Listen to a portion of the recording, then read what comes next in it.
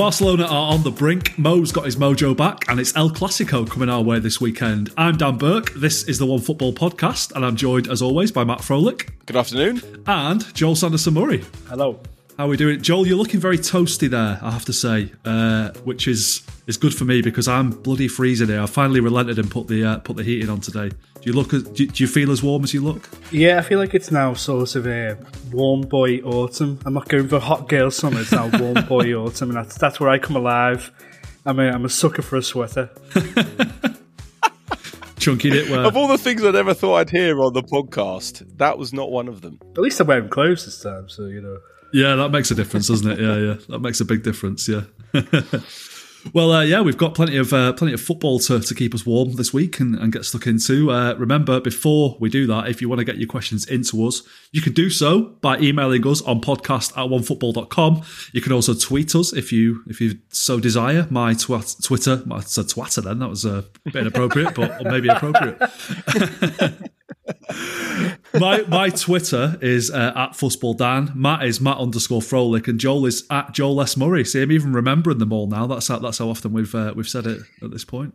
I'm going to change mine just to throw a curveball in there. Oh yeah. Well, have you got any ideas about what you can change it to? Because I don't think anyone can spell it. Well, everyone seems to have a name and then an initial with another name. So maybe just Matt A. Frohlich.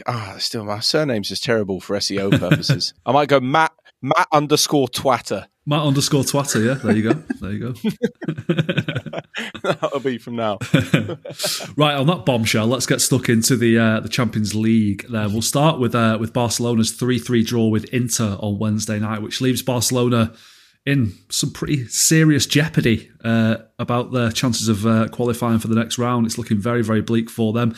Joel, how much of a disaster do you think it would be if Barcelona went out for the second year running at the group stage and dropped into the Europa League? Massive financially. I think everyone sort of knew in the summer that they were sort of remortgaging their future to sort of be competitive now. And, you know, when you saw them sort of take out the economic levers that they did to sort of build a competitive squad this summer, it was for instant success. It was for right now rather than for 3-4 years' time. And that was always going to be a gamble. And I think it came out today in an article in The Athletic that the budget for this season was built the way it was on the back of Barcelona getting into the Champions League quarterfinals and getting the various funds from TV and prize money that came from that. So everything that they did over the summer would be okay if they managed to progress to the quarterfinals of the Champions League, which now looks almost impossible to do.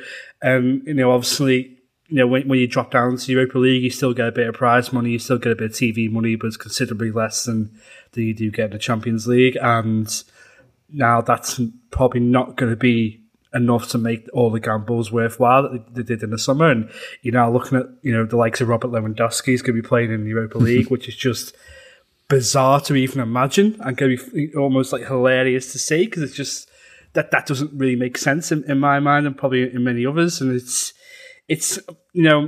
what they did in the summer was always contested by a lot of people. But the way that they started in LaLiga sort of made sense and made it justifiable because they've done pretty well and they've had a good chance of winning the league. But in the Champions League, that was always going to be a gamble because there's likelihood that they were going to be drawn with definitely one big team and they're always going to be likely to be drawn with another competitive team. And there's always a likelihood that they were going to get knocked out. And that looks like it's going to be the case now. And they were maybe unlucky in the first game against Inter. Probably should have had a penalty and probably should have a goal ruled out. But when you gamble like this, you always talk about gambles and the fact that you might win gambles and the upside of it. But there's always a downside to this as well, and that's just as likely to happen as the upside is. And now we're looking at that, and it also came out today in that article that they owe 100 million euros over the next year for the likes of Philip Coutinho, Neto, Milan Pjanic, 3 players who aren't even at the club anymore, but he's still owed transfer fees for. It's just, it all points to a football club that has just been badly run for a long time. And this summer, they've put all their chips on something happening to be competitive and to make Barcelona competitive again and get into the quarterfinals, and everyone can go home happy. And it doesn't look like it's going to happen. And God knows what it's going to look like on the flip side. It's been a disorganised mess of a club for a while, isn't it? It's sort of seemed like they were getting back onto the straight and narrow. You know, they are still top of LaLiga. They've conceded 1 goal in the league all season. They're in pretty good form. They've been playing well. It's been looking good for them. It's been looking like Xavi's sort of steadied the ship a lot. Do you feel a bit sorry for Xavi though, Matt? I mean, it's looking like he's potentially going to be the manager who has taken Barcelona out of the Champions League 2 years running. The 2 pretty big blots on his copybook, but other than that, he's done a pretty good job. Has it just been a bit of just a bit of bad luck? It's all kind of fallen into place for them, or not fallen into place this season in the Champions League? Yeah, I guess so. Like Joel mentioned there, like the chance of being drawn against some good teams is, quite high. And I think it actually is very unlucky for Pilsen to be drawn in that group because, you've got 3 brilliant teams in Bayern, Inter, Barcelona. So one of them is going to have to fall out. It was pretty obvious from the draw that it would be between these two. It would be between Inter and Barcelona to see who was going to get that second place. And maybe Barcelona aren't as good as we thought. You mentioned 1 goal conceded in La Liga and that Xavi's turned things around, and they finished the season really strongly. There was the 4-0 victory away at Real Madrid last year.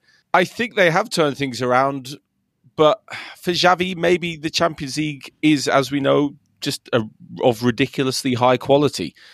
Like, just because he's managed to do some good things in La Liga doesn't necessarily mean it's going to translate into Europe. I mean, there's a reason why so many top players, so many top clubs, and so many top managers still haven't won the competition, because it is difficult. So I don't think this should be as much of a surprise that they just haven't managed to win against really good teams. Certainly, given recent Barcelona history, we're talking the last 10 to 15 years. Yes, of course, it's a shame, and it's a bad thing for Xavi to have 2 years in a row. But I still don't think that, from what they've been through and how the club's been in the last few years, that it should be seen as the be all and end all. I mean, obviously it's really disappointing, but I'm sure it's going to be something that if Xavi gets the time to take Barcelona over for the next 3 or 4 years, that you'll look back and be like, oh yeah, that was a bit of a slow start in Europe when they didn't quite make it through. But they'll eventually get there, because you could be talking about something completely different if they were in another group. Yeah, I think Inter are good, basically. They are, yeah. And I think that was those 2 games against Inter were crucial for Barca, weren't they? They had to win at least one of them. They didn't win either of them, and that's you pay the price for that. And it's looking almost impossible for them to turn this around now, to get out of this group. I think it would, due to the head-to-head record, it would require Inter to lose to Pilsen and at home, and then lose to Bayern as well, which it seems highly unlikely that's going to happen. So it's looking like the Europa League. Is there a silver lining here for Barca, Joel? Is it maybe a case of, well, we're out of the Champions League, we can focus on the league this season, maybe try and win the La Liga title and kick on from there? And with the World Cup being as it is this year and the congested fixture list and all that, maybe being in the Champions League in the second half of the season, not being in the Champions League in the second half of the season, might not be the worst thing in the world for them. I'm not sure they're going to see it like that right now. I think they're going to be devastated until after the World Cup, and maybe it's going to take that break for Xavi to sort of realign the ambitions for the season.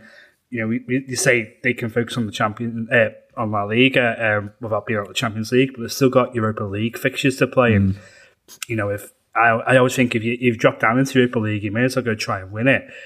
Barcelona maybe didn't try and do that last year, and perhaps that was maybe a little silly because they had still one of the strongest squads left, and they go out in a whimper against Eintracht Frankfurt.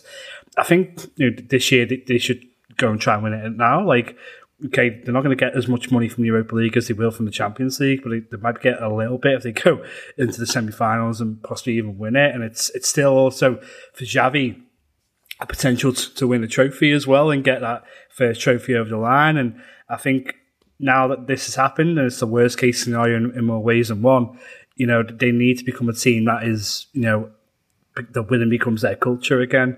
And that's, looks like they are on good form in La Liga, and they're going to be in a title race in the season. But when it comes to La Liga as well, they're also playing one of the best Real Madrid teams in recent years that won the Champions League and the league last season. And this year, every time we watch them play, they're just remarkable. And I think eventually down the line, and obviously we're going to see this Sunday how far both teams have gone. I wouldn't say Barcelona are going to get go win the league this year. I think Real Madrid will end up running away with it there. But so it's, I think they should go all chips out on the Europa League, to be honest, and try and get into that semi-final stage and see where it goes from there. And sort of gives Xavi a chance to get a trophy in the cabinet. Yeah, and of course there is a financial incentive for winning the Europa League, which they might need as well. And winning the title, the La Liga title, would help their getting a decent pot and not end up in a group of death next season. Go on, Matt. I was just about to say that. You win the Europa League title, you go into pot one. Yeah, there you go. Suddenly, maybe the group's not looking so bad. Yeah, exactly. Somehow they'll still end up with Bayern Munich. Yeah. That's just their life now. Yeah. But, when it is a group of death, this one, and I think when the draw was made, you probably would have said Bayern and Barca were the pretty heavy favourites to finish in those top two positions. If Inter do that, Matt, you said a minute ago that you think they're a good side. Is that a really big achievement from them, would you say? Given how they haven't performed so well in the Champions League in recent years, yes. But I do think they've got a very, very good team. We've seen them compete towards the top of La Liga, Serie A. In the past couple of years, they've got some good experienced players. I think they are capable. They've been underperforming. So to say that, Inter Milan is a bit of a surprise for them to get out of the group, it's actually probably on par with where they are at the minute and where they should be. Because I think they are a very, very good side. It's probably Inter Milan getting out of that group should be more normal than Barca not getting out of that group. But it seems to be the other way around just because, I guess, of the names and everything behind it. Like you said before, Inter to not get out of it right now would be an absolute catastrophe. It looks like they are going to make it through, barring losing at home to Pilsen and getting smashed by Bayern or whatever the stipulations are. But yeah, I think they're a really good team with some promising players, and they've managed to hold on to quite a few as well, which I really think might not necessarily, but could suggest that the players also believe in where Inter Milan are going. There was lots of talk about Bastoni leaving. He ended up staying. About Skriniar leaving. For the last 2 years, Skriniar's been linked with a move away. Didn't happen. Lautaro Martinez has been the subject of so much interest, still at the club. Lukaku loved it that much, he decided to come back. Maybe he didn't like Chelsea that much, so anything was better than Chelsea. Lukaku's not been playing. Di Cabarella's another one. Yeah, exactly. So there's a lot of players who obviously want to stick around at Inter Milan, and it obviously shows that the club feel like they're going places. And maybe it's not such a shock that they actually managed to make it through. And I thought last night they look very good in stages. So I was really impressed. I did think it was quite funny watching Inzaghi get sent off. Oh yeah. What was that for? At the end, get a booking and then just being like, he got booked for running outside of his technical area, right? And then he did something like just blow the fucking whistle. Yeah, okay, right. Absolutely not. And then got a red. I saw him. So I was watching it and I was like, what is going on? Yeah. Always. Yeah, it was like last minute.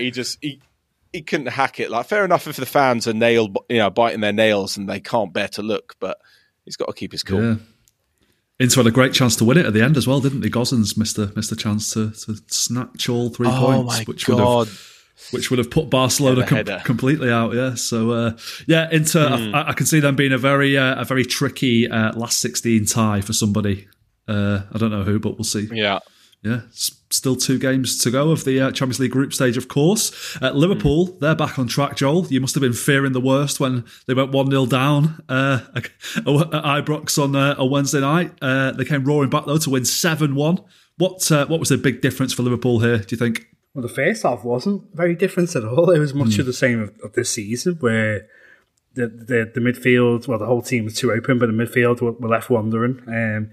Jurgen Klopp started a sort of double pivot of Jordan Henderson and Fabinho yesterday, and neither of them seemed to stay in midfield at all at any stage in that first half. And I was watching that and banging the desk and banging my head against the wall, thinking it's just this is just our season now, and we've got massive problems. And then it's funny how things change over 45 minutes, isn't it? Like, I mean, just before I answer the question properly, it's funny how your mood changes by football, because I got the train home from work last night after the result, and a fella stepped on my foot, and I was like, couldn't be nicer to him. I was like, I'll help you there, mate. He sort of tripped over. I'll help you. If that happened 3 days earlier, I probably would have ripped the guy's head off. You know what I mean? So it's funny how a win changes your mood, but I think what changed in the second half for Liverpool is I would love to know what Klopp said to the players at half time, because they came out and believed in this. It looked like they believed in themselves more. They moved sort of 10, 15 yards higher up the pitch.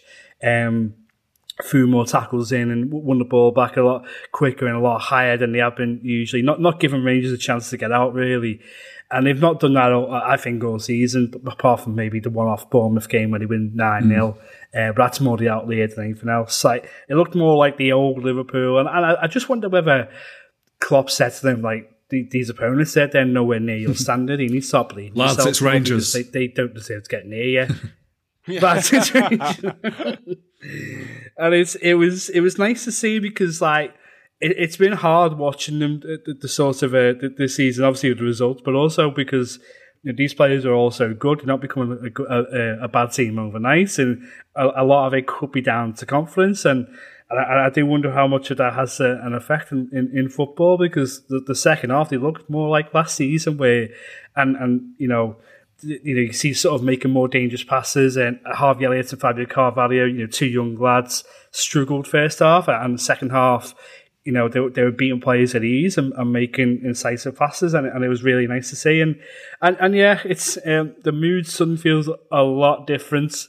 But it's just a shame we've got the fixture coming up that we have on Sunday, which I'm sure we'll get to. Have you decided whether you're going to come to my house and watch that game yet, or are you still going to chicken out? Absolutely not. No chance. No. Don't stand on his shoe. Don't stand on his shoe after Dan. Yeah. Don't want to stand on Joel's shoe. It's a lesson we've all learned today, yeah. Unless Liverpool have just won, in which case, stand away. He doesn't care then. Stand away, yeah. Kick me. Mo Salah, he has had a very quiet season so far. Been a lot of talk about his position for Liverpool, whether he's played a bit too far out wide on the right. He scored a hat-trick here, the quickest ever Champions League hat-trick, is, if I'm not mistaken, 6 minutes and something. I can't remember the exact figure off the top of my head now, but... yeah, 12 seconds. 6 minutes and 12 seconds. There we go. Yeah, is he? Does he look back in business to you, Matt? And is that going to be key for Liverpool to salvage their season, getting him firing again? Yeah, he does look definitely back. Certainly in the groove. It looked, for me, when I was watching the Salah finishes, it looked sort of very instinctive. It was kind of like the Mo Salah of old. Just getting the shots off, getting in the right positions, running at defenders, and it was all very natural and fluid. It didn't look under a little bit of pressure like the whole Liverpool team has looked recently. It just sort of looked really normal, I guess is the word. It's not normal to score a hat-trick in 6 minutes in the Champions League, but it just kind of looked normal the way that Salah took everything in his stride. And like you said, once that confidence started flowing, I think it was for the hat-trick goal, Jota took this brilliant first touchdown and sprayed it out wide. And there's a part of it that is Rangers' fault as well, kind of collapsing towards the end of the game, but everything just felt a lot more confident, fluid. The passing was slicker. And yeah, Salah was just back being like, all right, I'm at the edge of the box now. I'm just going to put it in the back of the net. Like it seemed very normal, despite the fact that, putting seven away against a team in the Champions League isn't normal. But Salah certainly looks... I would have said there would be less to worry about from Mo Salah for Manchester City at the weekend. But now after seeing that, maybe there's a little bit more of all right, okay, he's coming back into a bit of form. We should pay a little bit more attention. Not that they were going to write him off, but you know what I mean. Yeah. Was there a bit of a positional shift for him here, Joel? Because on paper, the formation kind of looks like a 4-4-2, and obviously Salah started on the bench, came off the bench. Does that suit him a bit better? Are they getting him a bit closer to the goal, do you think? Well, Klopp said afterwards that he was more narrow and more inverted when he came on last night, which he hasn't been all season, like you mentioned before, Dan. He's been playing basically on the touchline as a winger most of the season. Obviously, the last couple of games they've gone more 4-4-2 or 4-2-3-1, and he's played in that 4 as the right hand side winger, which is just mad. Like, obviously, Jurgen Klopp and his coaching staff have forgotten more about football than I will ever know. But it just seems mad that, like, you've got a lad who's won 3 golden boots in the Premier League and you've moved them 15, 20 yards further away from goal. Like, that just seems a bit bizarre. But last night it looked like a lot more different. Like, obviously, I think, at that stage, the subs were made sort of 70 minutes in. I'm not quite sure what formation you're playing, and the game's sort of gone.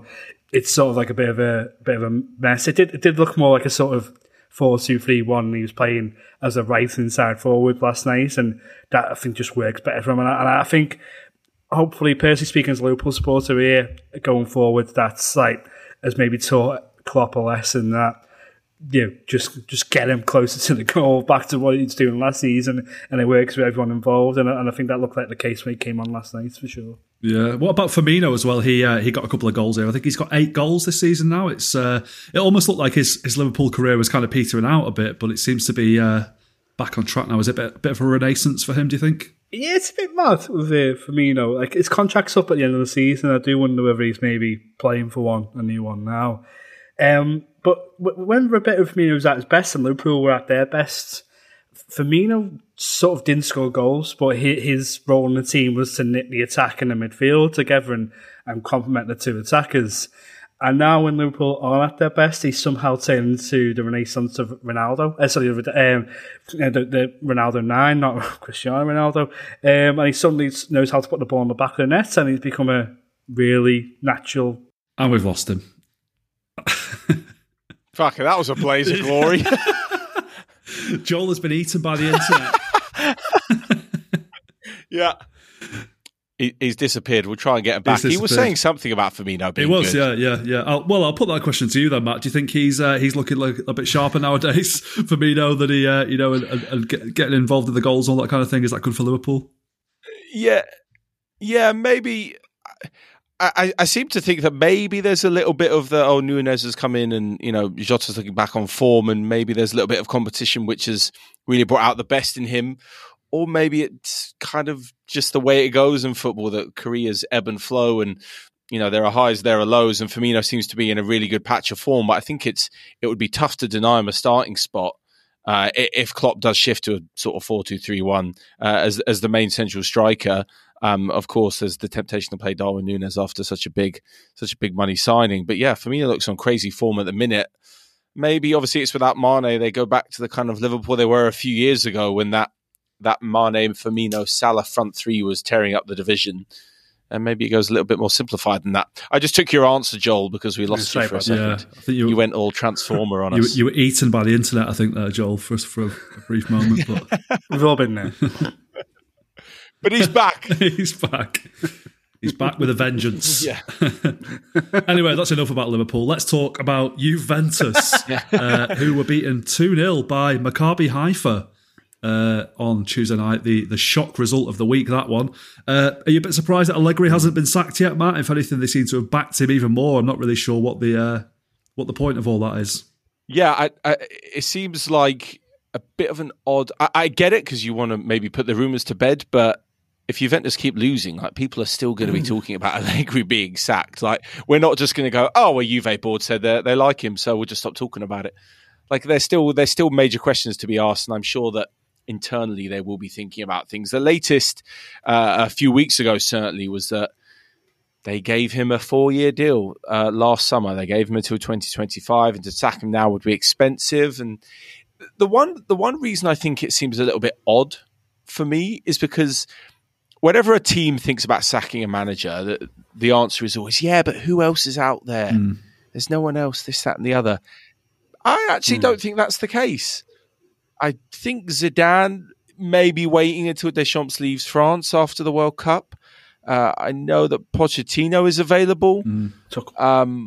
Apparently they can... Yeah, Thomas Tuchel, definitely. Huge answer. There was talk about them kind of trying to tempt Conte. I'm not quite sure how that one's going to go. But like, there's options out there as well. And these guys are going to be on big wages for sure. But it's not like they're going to go and have to do a Chelsea, for example, and pay to get Potter out of Brighton or pay to get a top manager out of their club. There's 3 names there that are already available. So I find it a bit odd that maybe there's not even talk about Allegri leaving, and they seem the issue is that so hard. They'll have to pay to get Allegri out of his contract, and I think the reports in Italy have said like the minimum that's going to cost is 15 million, and there's been quotes of it being close to 30 million that they're going to have to pay to get him out. Oh, okay, well that's a serious amount of money then. Which I think he probably would have went before last night. Before the result on Tuesday night. Maybe after the Milan result on Saturday, because they look like a team that's been dead on the water for since the start of the season, to be honest with you. Like, it's not worked all season, whatever they tried to do. And they lose 1-0 to Monza, Silvio Berlusconi's Monza, before the last international break. And I think that looked like the writing was on the wall from then. And Yeah, it does sound like they're just trying to financially. They can't make that move, and they probably want to make that move, and it doesn't look good because this isn't working for anyone right now, and I think the best move for all parties would be to let him go. I don't know how long it can go on. Like, what's the cutoff point? Because obviously you're losing maybe up to 30 million by sacking Allegri, but you're losing a lot more by falling out of the Champions League and potentially not making the top four of Serie A. So I think there has to be a cutoff point at some stage if it keeps going on like this, which, unfortunately for Juventus fans, it does look like it's kind of continuing. They looked so bereft of any ideas against Haifa. It really wasn't such an impressive performance. It wasn't one of those where you lose and you pick yourself up again. Like you said, there was the Monza defeat, the defeat to AC Milan last weekend. They get absolutely nowhere near Milan that day. It's not looking positive from a performance, point either, as well as obviously the results being less than satisfactory. Has he tarnished his legacy at Juve, do you think, or is he in the process of tarnishing it? His prior tenure there, he won 5 titles in a row. They were on a run of 9 titles in a row. They haven't won one since. Haven't really got close, and he's come back in and is playing negative football and not getting results. Do you think that's tarnished his legacy, Joel? He's in the process of doing so, isn't he? And I do wonder how it's going to look come the end of this reign. And I think the thing is, that's probably what's keep, as well as to the financial side of things, it's probably why they're sticking with him a little bit, because I think the people in charge of Juventus do back him did used to back him to turn it around. And I think after the Monza defeat, where it looked like they were going to sack him, a lot of the news coming out was, we've had a bad run under Allegri before, but we gave him the time to turn it around, and he turned it around, and before he was going to do it again. And so he's got the credit in the bank because of his previous reign. But I think the way this carries on, I mean, they're probably going to get knocked out of the Champions League, and he's probably, if he does get sacked mid-season, let's say he gets sacked, he leaves just when the World Cup break happens, they're going to be in mid-table. Football fans are fickle. They're going to remember that more than the good times because it's more recent, and it probably shouldn't be like that. But at least for the next couple of years, that's what he's going to be remembered by, rather than what he did before. But it's just a message to everyone that you probably should never go back. Like, I'm struggling to remember too many examples where a manager's gone back for a second time at a football club and it's worked. And maybe the first part of Mourinho's second Chelsea reign, he wins the league, doesn't he? But then that doesn't end well. It's, never go back. Apply that to football managers, players going back to former clubs and ex-girlfriends, boyfriends, whoever, ex-partners. Didn't Dalglish come back and win the League Cup in 2012? I will tell you that didn't work out very well. But you've come back to this podcast, Joel, and it's working out pretty well so far. So, it doesn't apply to every aspect of life, just football maybe. But I didn't know you dumped me from the podcast. Yeah, about this now. No, I just mean when you took a brief pause a few minutes ago when you went on C3PO on us, but never mind. Yeah. Still early. A few other Champions League bits to get through now. Spurs, Matt, they got the job done against Eintracht Frankfurt at the end. A 5-goal thriller, you might say. Kane and Son chipping in with the goals. But any concerns about Spurs' recent form for you? The recent performances, yes. The recent results, not actually so bad. I mean, we've talked enough about Arsenal and losing away at Arsenal. The result against Frankfurt in the away leg wasn't ideal, but it's a point nonetheless. And then you've got the defeat against Lisbon in the other Champions League match. The results pretty good. They've won every single home game. It's the performances of certain areas in the pitch that don't seem to be being addressed. That is quite an issue. Emerson Royal continues to play the majority of games. Is quite good in one-on-one situations, but doesn't offer much going forward. And you're wondering, Jed Spencer's there. Maybe he's worth a go to turn things around. Who knows really? There just seems to be, I think, for me, Spurs aren't necessarily don't necessarily have the strongest squad beyond the starting 11. I think we saw that last night towards the end of the game where Conte thinks at 3-1 against 10 men, they're coasting, brings quite a few players on. they're not really up to the standard that the rest are at. Davinson Sanchez is definitely no, Romero replacement. Lucas Moura and Brian Hill are nowhere near Son, Kane, Kulusevski and Richarlison. Basuma doesn't appear to have settled in just yet behind Bentancur and Højbjerg, who was brilliant last night. So there seems to be quite a few issues in the team that nothing really can change outside the starting 11. And it's led to some, I think, poor performances because there are obvious weak links within the team. Yeah. What's the? Hasn't Conte expressed a bit of kind of skepticism about Spence, or suggested that he's not quite ready yet? What's the situation there? Do you think? He has, but I don't know what that means. That in the press and in the media, a lot of managers are reluctant to say what's really going on, and I'm sure that. Well, we've had it before. Remember when Danny Rose was speaking out against the club and going all, unveiling all the truths that happened. It's the same sort of thing where you're never going to actually know what's going on behind the scenes. He said the same thing about Basuma not really being up to it and not really understanding how Conte plays. Yet Basuma spent, 4 years in the Premier League? Mm-hmm. But prior to that, in a pretty good Brighton side.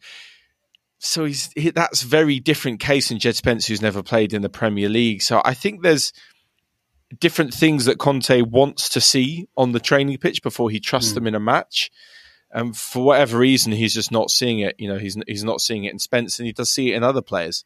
Yeah. I mean, who knows? Maybe we should watch a training session and see what Emerson Royale does differently to Spence, so that he starts every game and Spence can't even get a look in. Yeah. And then he also says that he doesn't want to lose, which is why he doesn't play Matt Doherty. I don't know what Doherty's done to deserve that kind of abuse in the media. But it's all. Again, what's being said and what goes on behind closed doors are two often very, very different things. Indeed. Now, Alex Mott made a very, very big claim, hot take, you might say, on the podcast that we did on Tuesday, or maybe it's not such a hot take. What do you think, Joel? Are Napoli the best team in Europe at the moment? I think Motti might have got that correct, yeah. I think he's justified to say such strong words, for sure. I mean, it makes you feel better what they've done since beating us 4-1. It makes you feel a lot better about that result because they've been incredible. They're absolutely beautiful to watch. And last night, they go 2-0 very early on.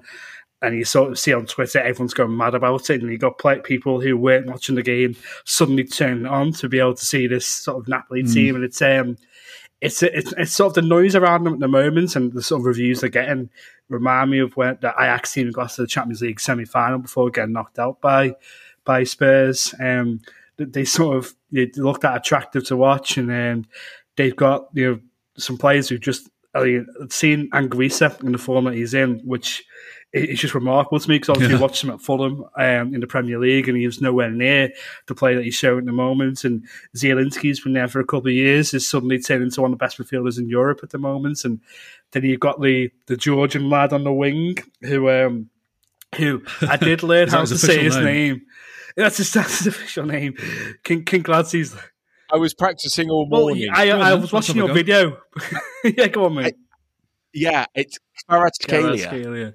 Kvaradona. I think it's Kvaradona is such a it's brilliant. Great, isn't it? He comes from pretty much nowhere in the summer. He signed him from it was a Georgian side, Dinamo. The names escaped me. Sorry, but getting Dinamo Tbilisi, is it? No, it wasn't them. I think it was Batuli. They were top this anyway. Is horrendous what we're trying to do to the Georgian nation right now anyway. But I'm not going to lie to you. Tbilisi, the only Georgian team I know. So I was hoping you'd just go, it's them, and I'd look like I knew what I was talking about, but no. That was it. Dinamo Batumi. There we go. There we go. We're disgraced, aren't we? But he comes from nowhere in the summer. And then you look at him this season. I mean, he's 7 assists, 7 goals in all competitions already. He reminds me a bit, not in a playing style, but a bit of Thomas Muller in the way that he's built and the way he looks. That he shouldn't be a footballer. I mean, he's a winger who is over 6 foot. He looks lanky as anything, and he doesn't look like he should be able to move across the field that he does. But he's incredible. He's beating players at will. He's got a hell of a shot on him. And he's a bit like when you see sort of like the gorilla from the Phil Collins video doing drums. Like he shouldn't be that person. That gorilla should not be there, but it works. So that's, I'm not sure. I saw a great tweet earlier that someone said Kvaratskhelia looks like a superhero, and in his story he's been bitten by a radioactive Adam Lallana. That's fantastic. Yeah, works. Which works. Yeah. Looking forward to Juventus signing him next summer and probably ruining him. That tends to be what happens with these Serie A players, doesn't it? Elsewhere in the Champions League, Club Brugge, they're through to the next round for the first time in their history with 2 games to spare. They've done it with 4 clean sheets. Is this redemption for Simon Mignolet at last, Joel? Have you finally forgiven him for his awful performances in the Liverpool shirt? Absolutely not. No, it's the only goalkeeper I've seen who was. He played at Burnley at Turf Moor, and he got a pass back, and he's sort of waiting on the goal line for it, and he ends up delaying the kick away that much that the ball ends up going out for a corner, and it's just like. Are you a goalkeeper, really? I mean, fair play to him. Like, he's been every game I've watched of Bruges this year. He's been like phenomenal for them. He's now got the record of in terms of the most saves, I think, in the Champions League group stage without conceding so far. And he saves one last night from Morata from under the cross, pretty much under the crossbar, where it just hits his head. And I've never doubted the size of the guy's head. Like it is massive. So fair play to him managing to use that to keep a goal out. But I mean, Bruges have been phenomenal. You get drawn in that group at the start of September. You're thinking they're going to be the whipping boys of that group. They're not even going to get into Europa League. They're finishing 4th, and they've achieved qualification with 2 games to spare.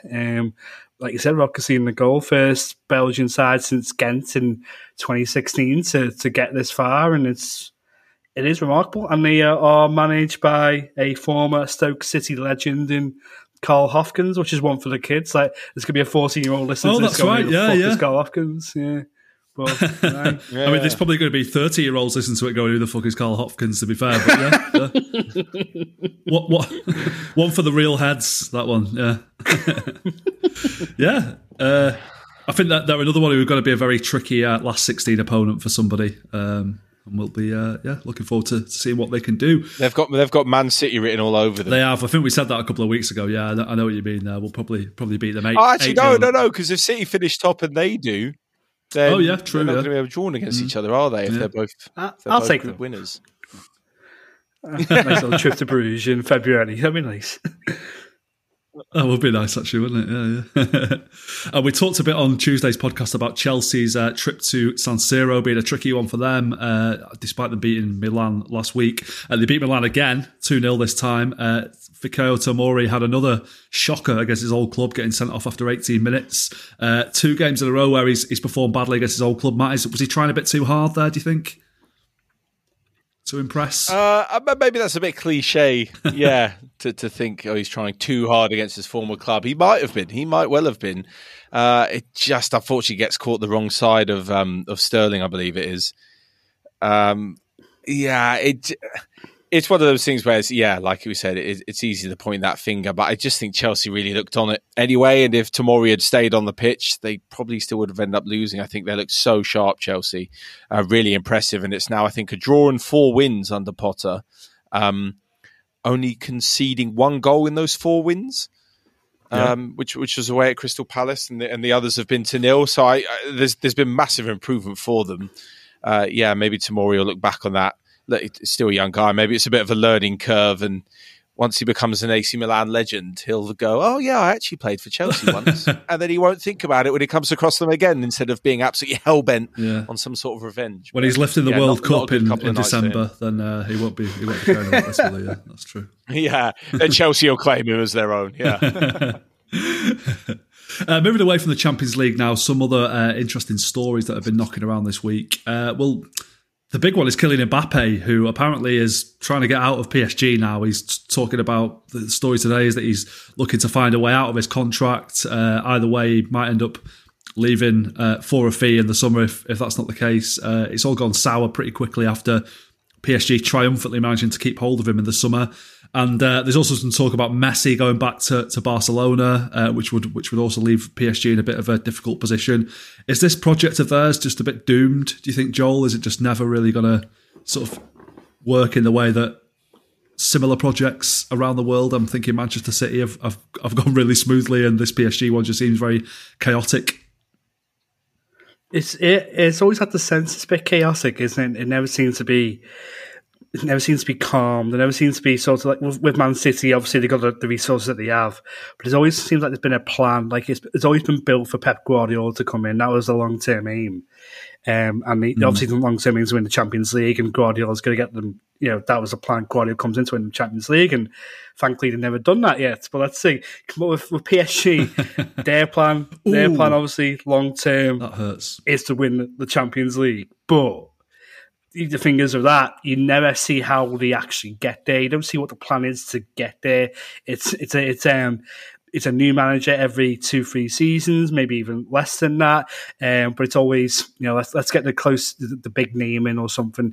Who's the hottest, the flavour of the month in the football at the moment? So let's get him in and he'll sort us out, and we'll throw the big money at the big players, and that'll get us there. And that's surely going to work for us. And it hasn't, obviously, to get to the final in the COVID season and under Thomas Tuchel, and that's as close as they've got to winning it. But other than that, I don't think they've ever looked like even close to winning it.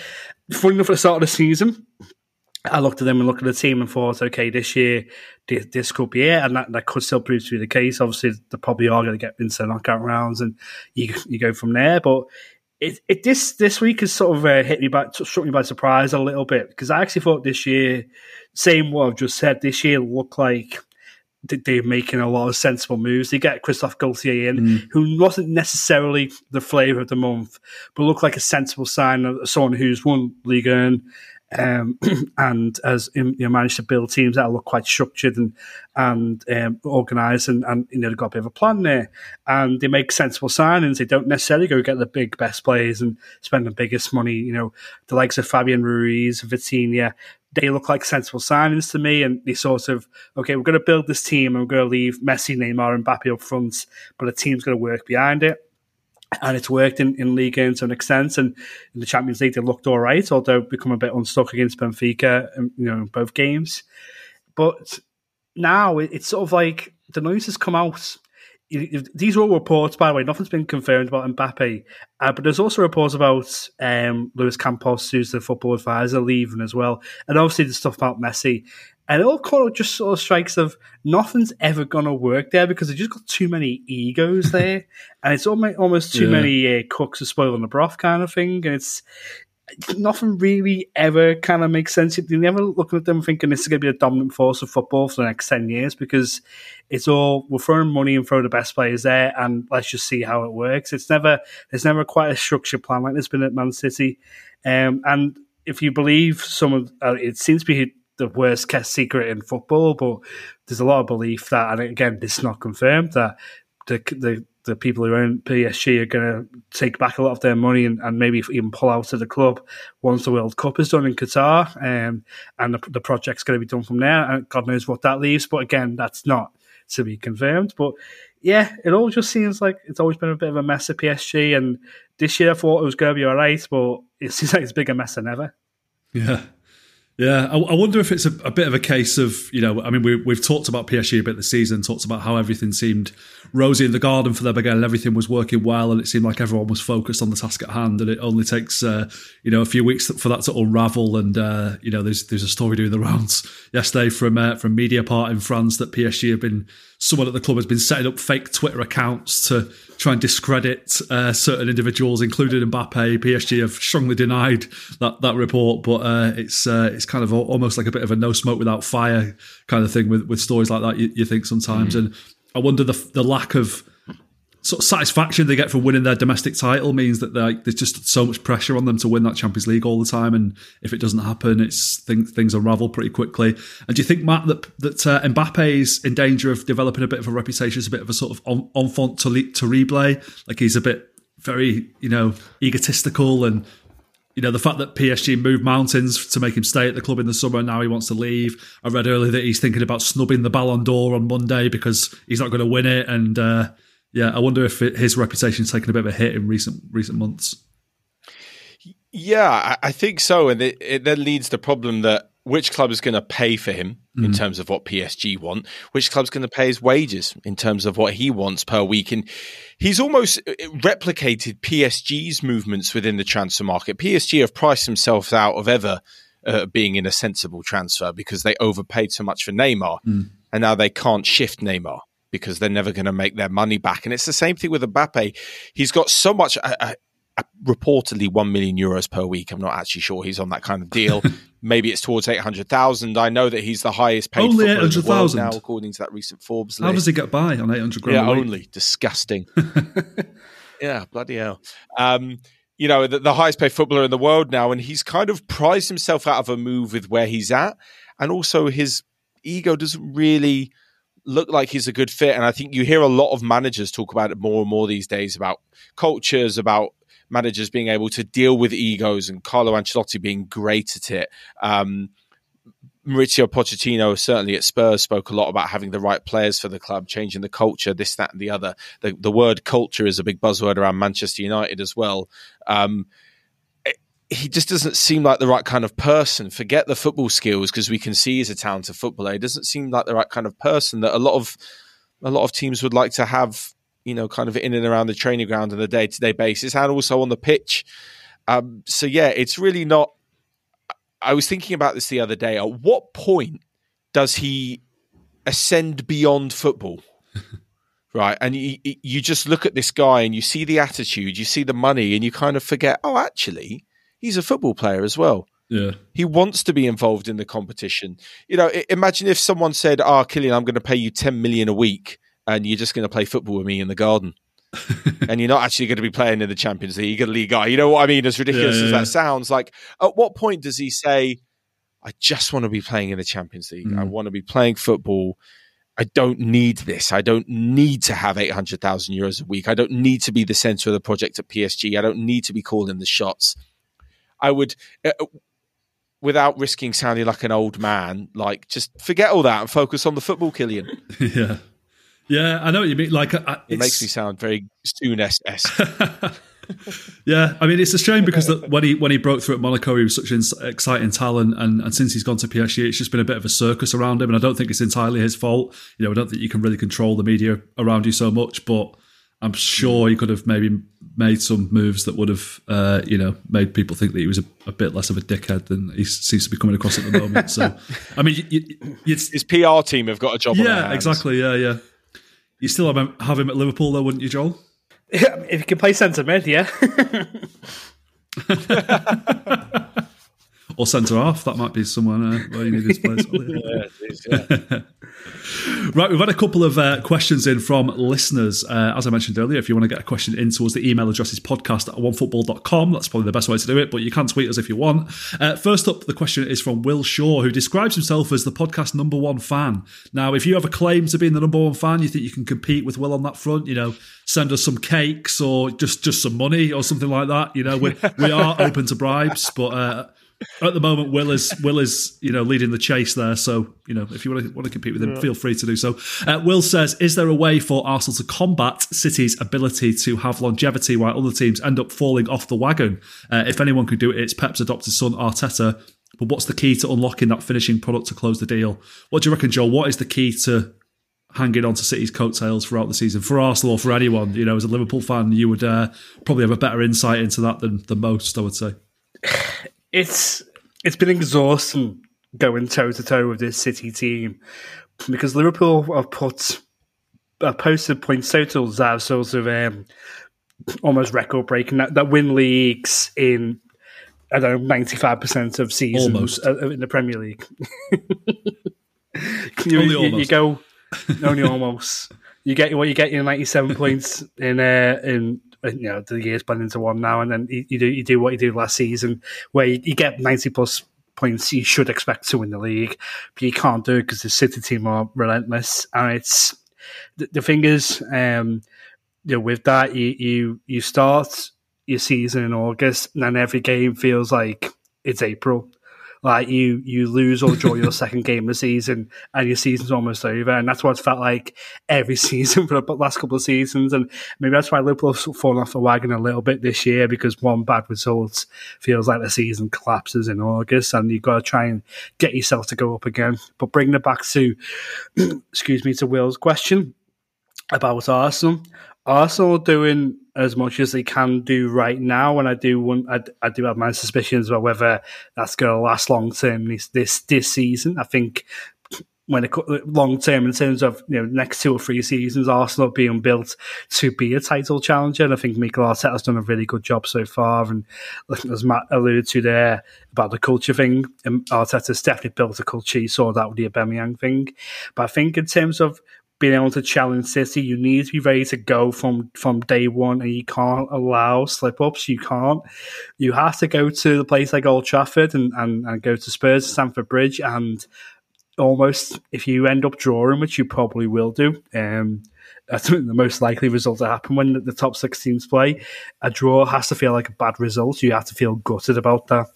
I think, Arteta will probably know this, because like Will said there, he's worked with Guardiola. He knows more about Man City than most of us and most of players and most of managers outside of the club. That he will know that Man City are built to win every game, and if you need to go toe to toe with them, you have to be built to win every game, and you have to know that you have to get 90 plus minimum, and then from there. That doesn't seem to be enough, but that's what's going to give you the best shot is getting 90 points. You have to win 30 games. You have to be able to be built to win 30 games, and that almost means you need to have 16, 17 world-class players and not 8 and 5 average who can come in. You know what I mean? It's horrible. It's a lot of fun, but it's also horrible at the same time. City are just relentless, aren't they? Yeah. So with that in mind, Matt, do you think Arsenal are built to post 90 plus points this season? I think attacking wise, yes. Defensively, maybe not so much. I know they have been very good defensively, but I think with a few injuries, they're maybe not as strong, especially in the midfield as well. It's just, like Joe said, it's just so difficult.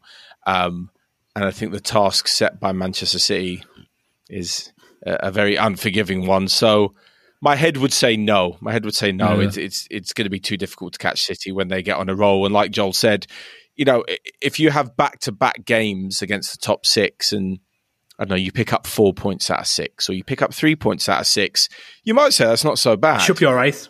But in dropping those other 3 points or 2 points, it can be quite difficult because City have the capability to go on such long runs. We saw it with Liverpool in both of the close title races. Didn't they both win like the last 12 or 14 games or something? Something like there or thereabouts. You know what I mean? They're going on such extraordinary long runs that it's not even a case of, there's the odd slip up here and there. It's like, no, 0 slips. Yeah, in a way, I don't like feeling like City are going to win the league in October. It's, pride comes before a fall. I don't like feeling cocky, but I just can't really see logically how they don't, unless something sort of catastrophic happens to City, like Haaland gets an ACL injury or something like that, the way that they're playing, even though they're not. We can wish, can't we? Seems unlikely that they won't win the league. We can hope, we live in hope, The only thing on that, Dan, that might stir up a little bit is the World Cup break, which you've asked a couple of times on podcasts. What's that going to do to the league? And I don't think we have the answer to that yet. I mean, for me, there's part of me that is like, if Liverpool can get within 9 points by the World Cup break, and then you have to break it, and like next season, it's maybe you give yourself a little bit of hope, because I don't think any of us know what that's going to look like when everyone comes back in December, at the end of December. It's almost like a new season, because you do have a pre-season break in a way for the teams who don't have a lot of players going. It is a kind of break, and then you've got players come back in the World Cup who might be knackered and exhausted. And I think that is a bit of a leveler. I think it's going to be like, in terms of Man City, a lot of their players are going and probably will be playing up until at least the first knockout round of the World Cup. And you don't know what effect that's going to have on the players. And it's just, it's so, I don't think anyone knows what is going to happen come December. I think it's going to be two completely different seasons. I'm not really talking from a Liverpool point of view now because I think we're too far gone to get back into the title race, really. But in terms of Arsenal look amazing now, but then they might get a few injuries by the World Cup and then suddenly they might tail off and get onto the top four. It might be their only hope. And Spurs might end up clicking after the World Cup. We don't know. It's two completely different seasons and it's going to be really long and we're all going to be knackered by the end of it. Maybe there should be two trophies, one before the World Cup and one afterwards, like two champions. That would be a novel thought, wouldn't it? Yeah. And City win them both. That would be great as well, yeah. But yeah. Another question here from Jude A. Hey, Jude. That's a little Beatles joke for you there.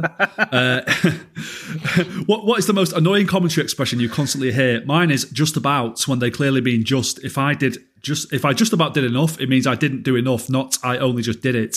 When commentators say he just about saved it, it drives me crazy because they mean to say he just saved it. I have to say, Jude, I think you're splitting hairs a little bit there. I think that I think that too. Like if you had if a bag of sweets was £2 and you had £2 1p, you would say, "Oh, I've just about got enough money to buy these sweets," wouldn't you? Be quite an expensive bag of sweets, but that's modern Britain for you, I guess. But I think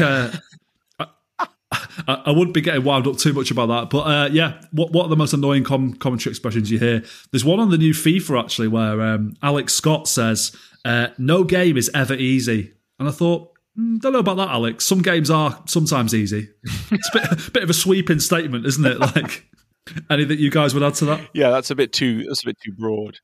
Whenever someone says my co-commentator is Michael Owen, that really Steve McMahon. Yeah. Maybe ex-Liverpool players should not be pundits or commentators. Maybe that's the issue. I can't actually think about anything that annoys me that much. Oh, I would say though, I do watch the majority of my football in German, so if they say something that's annoying, I don't always understand it. So. Yeah, me too these days, yeah. No bother. Yeah, I mean, I do hate it when people say in and around. That's something that's really like getting worse and worse all the time, isn't it? It's really sort of bled into life. People say that outside of football now, in and around. Like, what does it even mean? I actually quite like it when they say, if anything, he's hit it too well. I actually quite like that as a phrase. And I understand what it means. I think you can hit a ball too well sometimes. So, yeah. People complain about that one, but I quite like it. I think these are so... They're so niche that I think if you pull one out every so often, it's like, oh yeah, that makes sense. I kind of enjoy that one. I can't think off the top of my head anything that would annoy me sort of that much. I guess I hate when they go, you have to fear for X or Y here, like, you know, when a club's on a bad run or, you know, they've gone 2-0 down the first 10 minutes and you go, you have to fear for Everton here. I hate every other football club outside of my own team, so I have no fear for any other team. So if anything, bring on the fear. So no, don't tell me how to feel. That's what it's all about, isn't it? Yeah. What is football without fear? People just want to see blood. Yeah, exactly. Either that or this could be a cricket score. No, that's just silly. Cricket score completely different to football. Nonsense. Absolute nonsense. And Manchester City are 100 for 6 today. What? I don't know yeah, exactly. That wouldn't even make sense. Let's have a quick look ahead to some pretty fearsome games that are coming up this weekend. We've got El Clásico on Sunday, first of all, which is, if you don't know, Real Madrid versus Barcelona. I think you probably do know that by now, but just in case you didn't. Who are the favourites going into this one for you, Joel? Do you think Barcelona just ahead of Real Madrid at the top of the league at the moment? Neither of them in particularly blistering form, though. I think Real Madrid still, we don't know what effect the Inter game is going to have on Barcelona, whether that's going to destroy their confidence or going to make them more motivated to go out there and put it right. But I think, like I was sort of saying earlier, Real Madrid, every time I watch them this season, the last couple of games they have looked a bit leggy and a bit sort of, just trying to get the results over the line. But before then, they've been playing some of the best football I've seen them play in years, and the likes of Valverde's been on form, and Vinicius and Rodrigo have been linking up really well. And they had 4 or 5 games without Karim Benzema due to injury, and he's sort of flourished without him. And I think that just proves the strength of the squad. But I just think when they don't play well, they, when their players don't have 8 out of 10 games, they know how to make sure they have a 6.5 out of 10 game and just get over the line. And they have the nous just to make sure they get the win over the line. I think that could happen on when they play Barcelona on Sunday. I think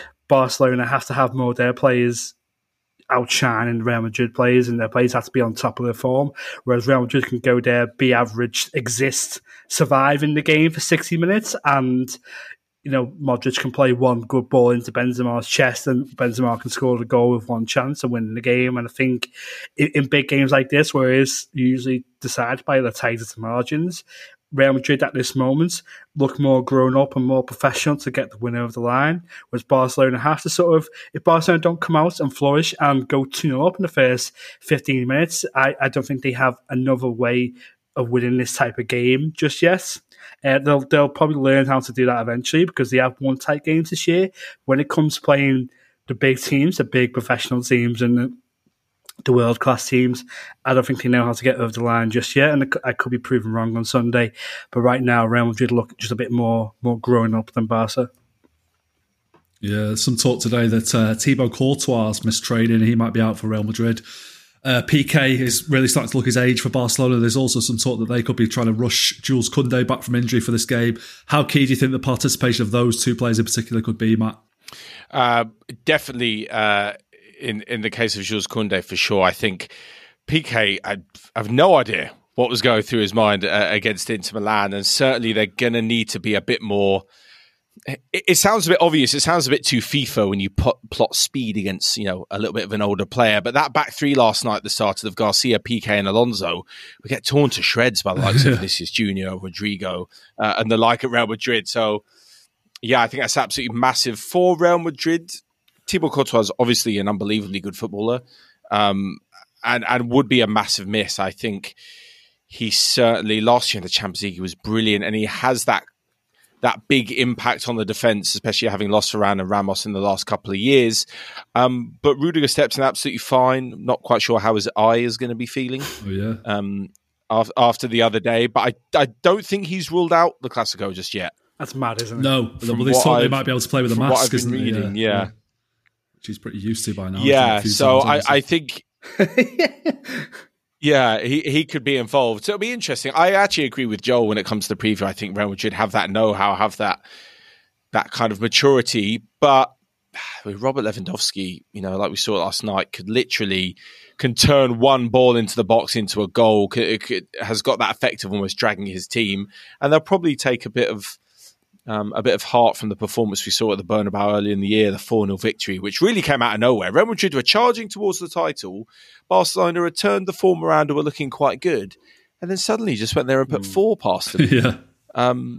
So, yeah, I'm sure Xavi will point to that as a bit of inspiration.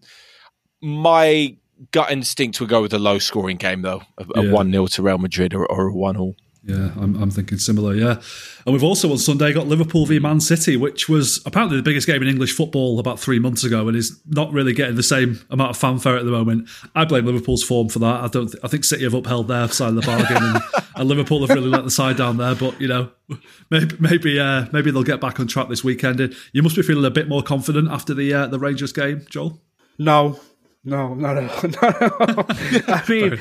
I'm more happier. I mean, life looks a little bit more pretty this morning. But in terms of going up against City, I mean, I just don't. Even when we have our most, our best players available, it's hard to overcome City. And I'd be a bit more confident, obviously, if we had, we didn't have like 8-9 players out injured. But I think right now the back four is going to be as makeshift as it possibly can be. Joe Gomez is a very good centre half and an able right back, but him being there and Ibrahim Konate being centre half when Konate's been out injured for most of the season is going to make that side look appetising to Erling Haaland. And then even like Andy Robertson comes on last night, but it's going to be a big ask for him to do 90 minutes from the off at left back. So, and Kostas Tsimikas has looked very, very shaky for recent weeks. So it's all. I just don't know. I'm not confident. Usually when City come to Anfield, I almost expect us to win because of our record against City. But at Anfield, but the last 2 seasons, obviously, they go and win there for the first time since Nicholas Anelka's time in the COVID season. Then last season's one of the best games probably ever seen in the Premier League. The 2-2, that both teams are incredible. So City have overcome that sort of Anfield hoodoo, which is very concerning for us. And I just think City can just kill this game off in the first half, to be honest with you. I just don't think we're good enough and have the confidence in the team enough to be able to go toe-to-toe with City, exist in the game, and go and win it later on. I just don't think we have it. Hopefully, I want to be surprised, but I see nothing but City tearing open our defence and win 2 or 3, to be honest. Well, I was saying I don't like feeling too confident about City's title chances at this stage of the season. I don't like feeling as confident as I am going into a game at Anfield as I do right now, but it's just like... logically, you look at the form of the 2 teams, you look at who's out for Liverpool, it just seems very much like City must be considered pretty heavy favourites here. But like you say, the Anfield... Maybe I was lying to you there, Dan. Shook off the I'm just playing 4D chess and just trying to get into your head and trying to make you too confident. Well, it's worked. It's worked, yeah. But I'm not convinced the Anfield hoodoo is a thing of the past for City, really, because... last season, we probably should have beaten you, and didn't take our chance in the first half. And that tends to happen with City in these games as well. So, yeah, we'll see what happens. I think it's going to be an interesting game. Are Liverpool out of the title race already for you, Matt? And if they lose this game, are they definitely out of it? Yeah, they'll be 16 points behind if they lose to Manchester City, and like we mentioned before, City's capability of going on long winning runs and the fact that they're built to win 30 or more games a season. 16 points is ridiculous. They failed in a couple of seasons to even to overtake City when they were 1 point behind. So never mind 16. Yeah. That's a bit too much of a big ask. I think I don't want to downplay Liverpool, Jurgen Klopp or anything, but the top 4 has to be the priority now. Especially if they lose, that's not focused on City too much, but on chasing the top 4. Staying in the league, it's not a priority at the moment. Come on now. Come on, let's not get too silly. Well, there endeth a much longer podcast than anticipated. Thanks to Matt and Joel for joining me. Thanks to everyone for listening. Matt and I will be back on Tuesday again this week because we're both preoccupied on Monday. We do have the Ballon d'Or on Monday night, so we'll be reflecting on the winner of that on Tuesday, among other things, among the weekend's action. Have a nice weekend, everybody, and we'll catch you next time.